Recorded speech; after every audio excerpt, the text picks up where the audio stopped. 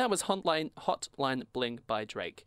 And it was great. I was saying before that I actually didn't listen to it for ages just so I could hear that then live, and it was great. Love the speakers here in the room. It was brilliant. But yes, it is just a boy complaining about how he feels like him and his partner drifting apart, which I don't understand, because one of the main lyrics is, ever since I left the city, like, you are doing all these things. And even though he's not really around a lot of the time, he's still frustrated that his girlfriend is going out still and going to parties and generally just socializing. And, like, that makes him upset. Like, that's just really strange. And of course, we're not the first people to criticize this song. There are lots of a lot of critics that have like undermined the lyrics and saying that he is like just being whiny and maybe being a bit if you don't like overpowering. if you don't like whiny music, don't listen to Drake. True. just don't. Yeah. No, there's one song I really like by Drake called All Me, which is the opposite of whiny, which is I have a big dick and I am great. That is basically what All Me is. Yep. It's a beautiful song. I love that song a lot, but Drake actually has the weakest verse on that. Yeah, he does. The Big Sean and 2 Chainz. Oh, I don't whip it out. To be honest, you know what? That's another debate for another day. I'm sorry.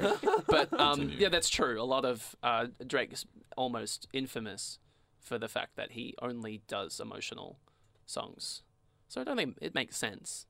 But this one's probably one of the most like unjustifiable ones, because this girl's just trying to like live her life and go out and do stuff, and he's all like, "Oh, why are you doing that? That's not fair."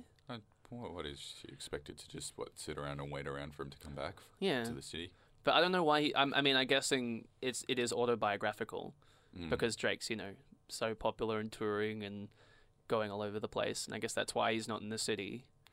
But so potentially he was in a relationship and then he went around on tour and they came to some sort of agreement maybe while he was on tour, and then when he came back, it just wasn't the same.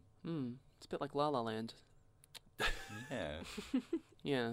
I have La La Land on the mind a lot recently.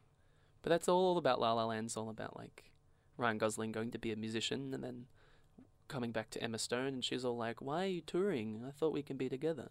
So I think it's similar. I hope it's similar. I hope I'm making sense here. I really hope. I hope I'm making sense. But yeah, he's just doing that thing where, like we were saying earlier, now that she's gone and done his own thing, he wants the attention back. Yeah. I feel. His flame's not fire red; it's blue now. Exactly. Maybe it's a white hot white. Well, yeah, it's a white hot white. It's gone. A burning white flame, maybe. He just wants to eat it, have his cake and eat it too. Yeah. Yeah. And He's like, I want to go do my thing. He feels and then when I come entitled back, because he went on tour and now he's so successful, and it's like, oh, now we can have fun. And then maybe she's like, oh no, now I can finally buy you a nice dinner. now we can go out to that nice restaurant or something, and now we can go out together. And she's like, probably not really my thing. Yeah. I like that. Power to her. Yeah, exactly. Yeah. So I'm not waiting for you, and I don't even care if you're rich and successful now. Yeah, nice. exactly. But I don't know if the girl in the song is actually a celebrity or not. I don't know if. Yeah, she might just be just as rich and powerful as he is. Mm. If it was like Serena Williams, she's gonna go play She's tennis, definitely do whatever she wants to do. Be in Beyonce videos. Yeah. Exactly. So that's it for the episode.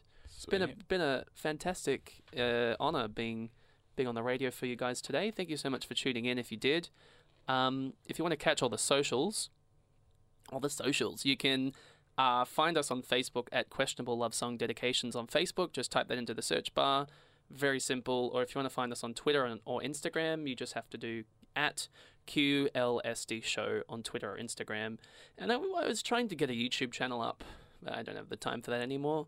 If you want to subscribe, go ahead. There are some old promo videos on there from past episodes, which I'm very proud of. I put lots of work and effort into those, so if you want to have a look at those, you can. But thank you so much for tuning in. If you're tuning in on the podcast, thank you so much. Again, shout outs for the amazing people at Apple and iTunes for putting this show on the front page. Still can't believe it. It's true. It did happen. Also, we hit, again, God, amazing stuff, number 131 on the Australian podcast charts last week, which was brilliant. Good job. Very cool. Still doesn't feel real, but great. So yeah, shout outs to iTunes if you're listening on podcasts. You are very awesome. But yeah, thank you for listening. This has been Questionable Love Song dedicated.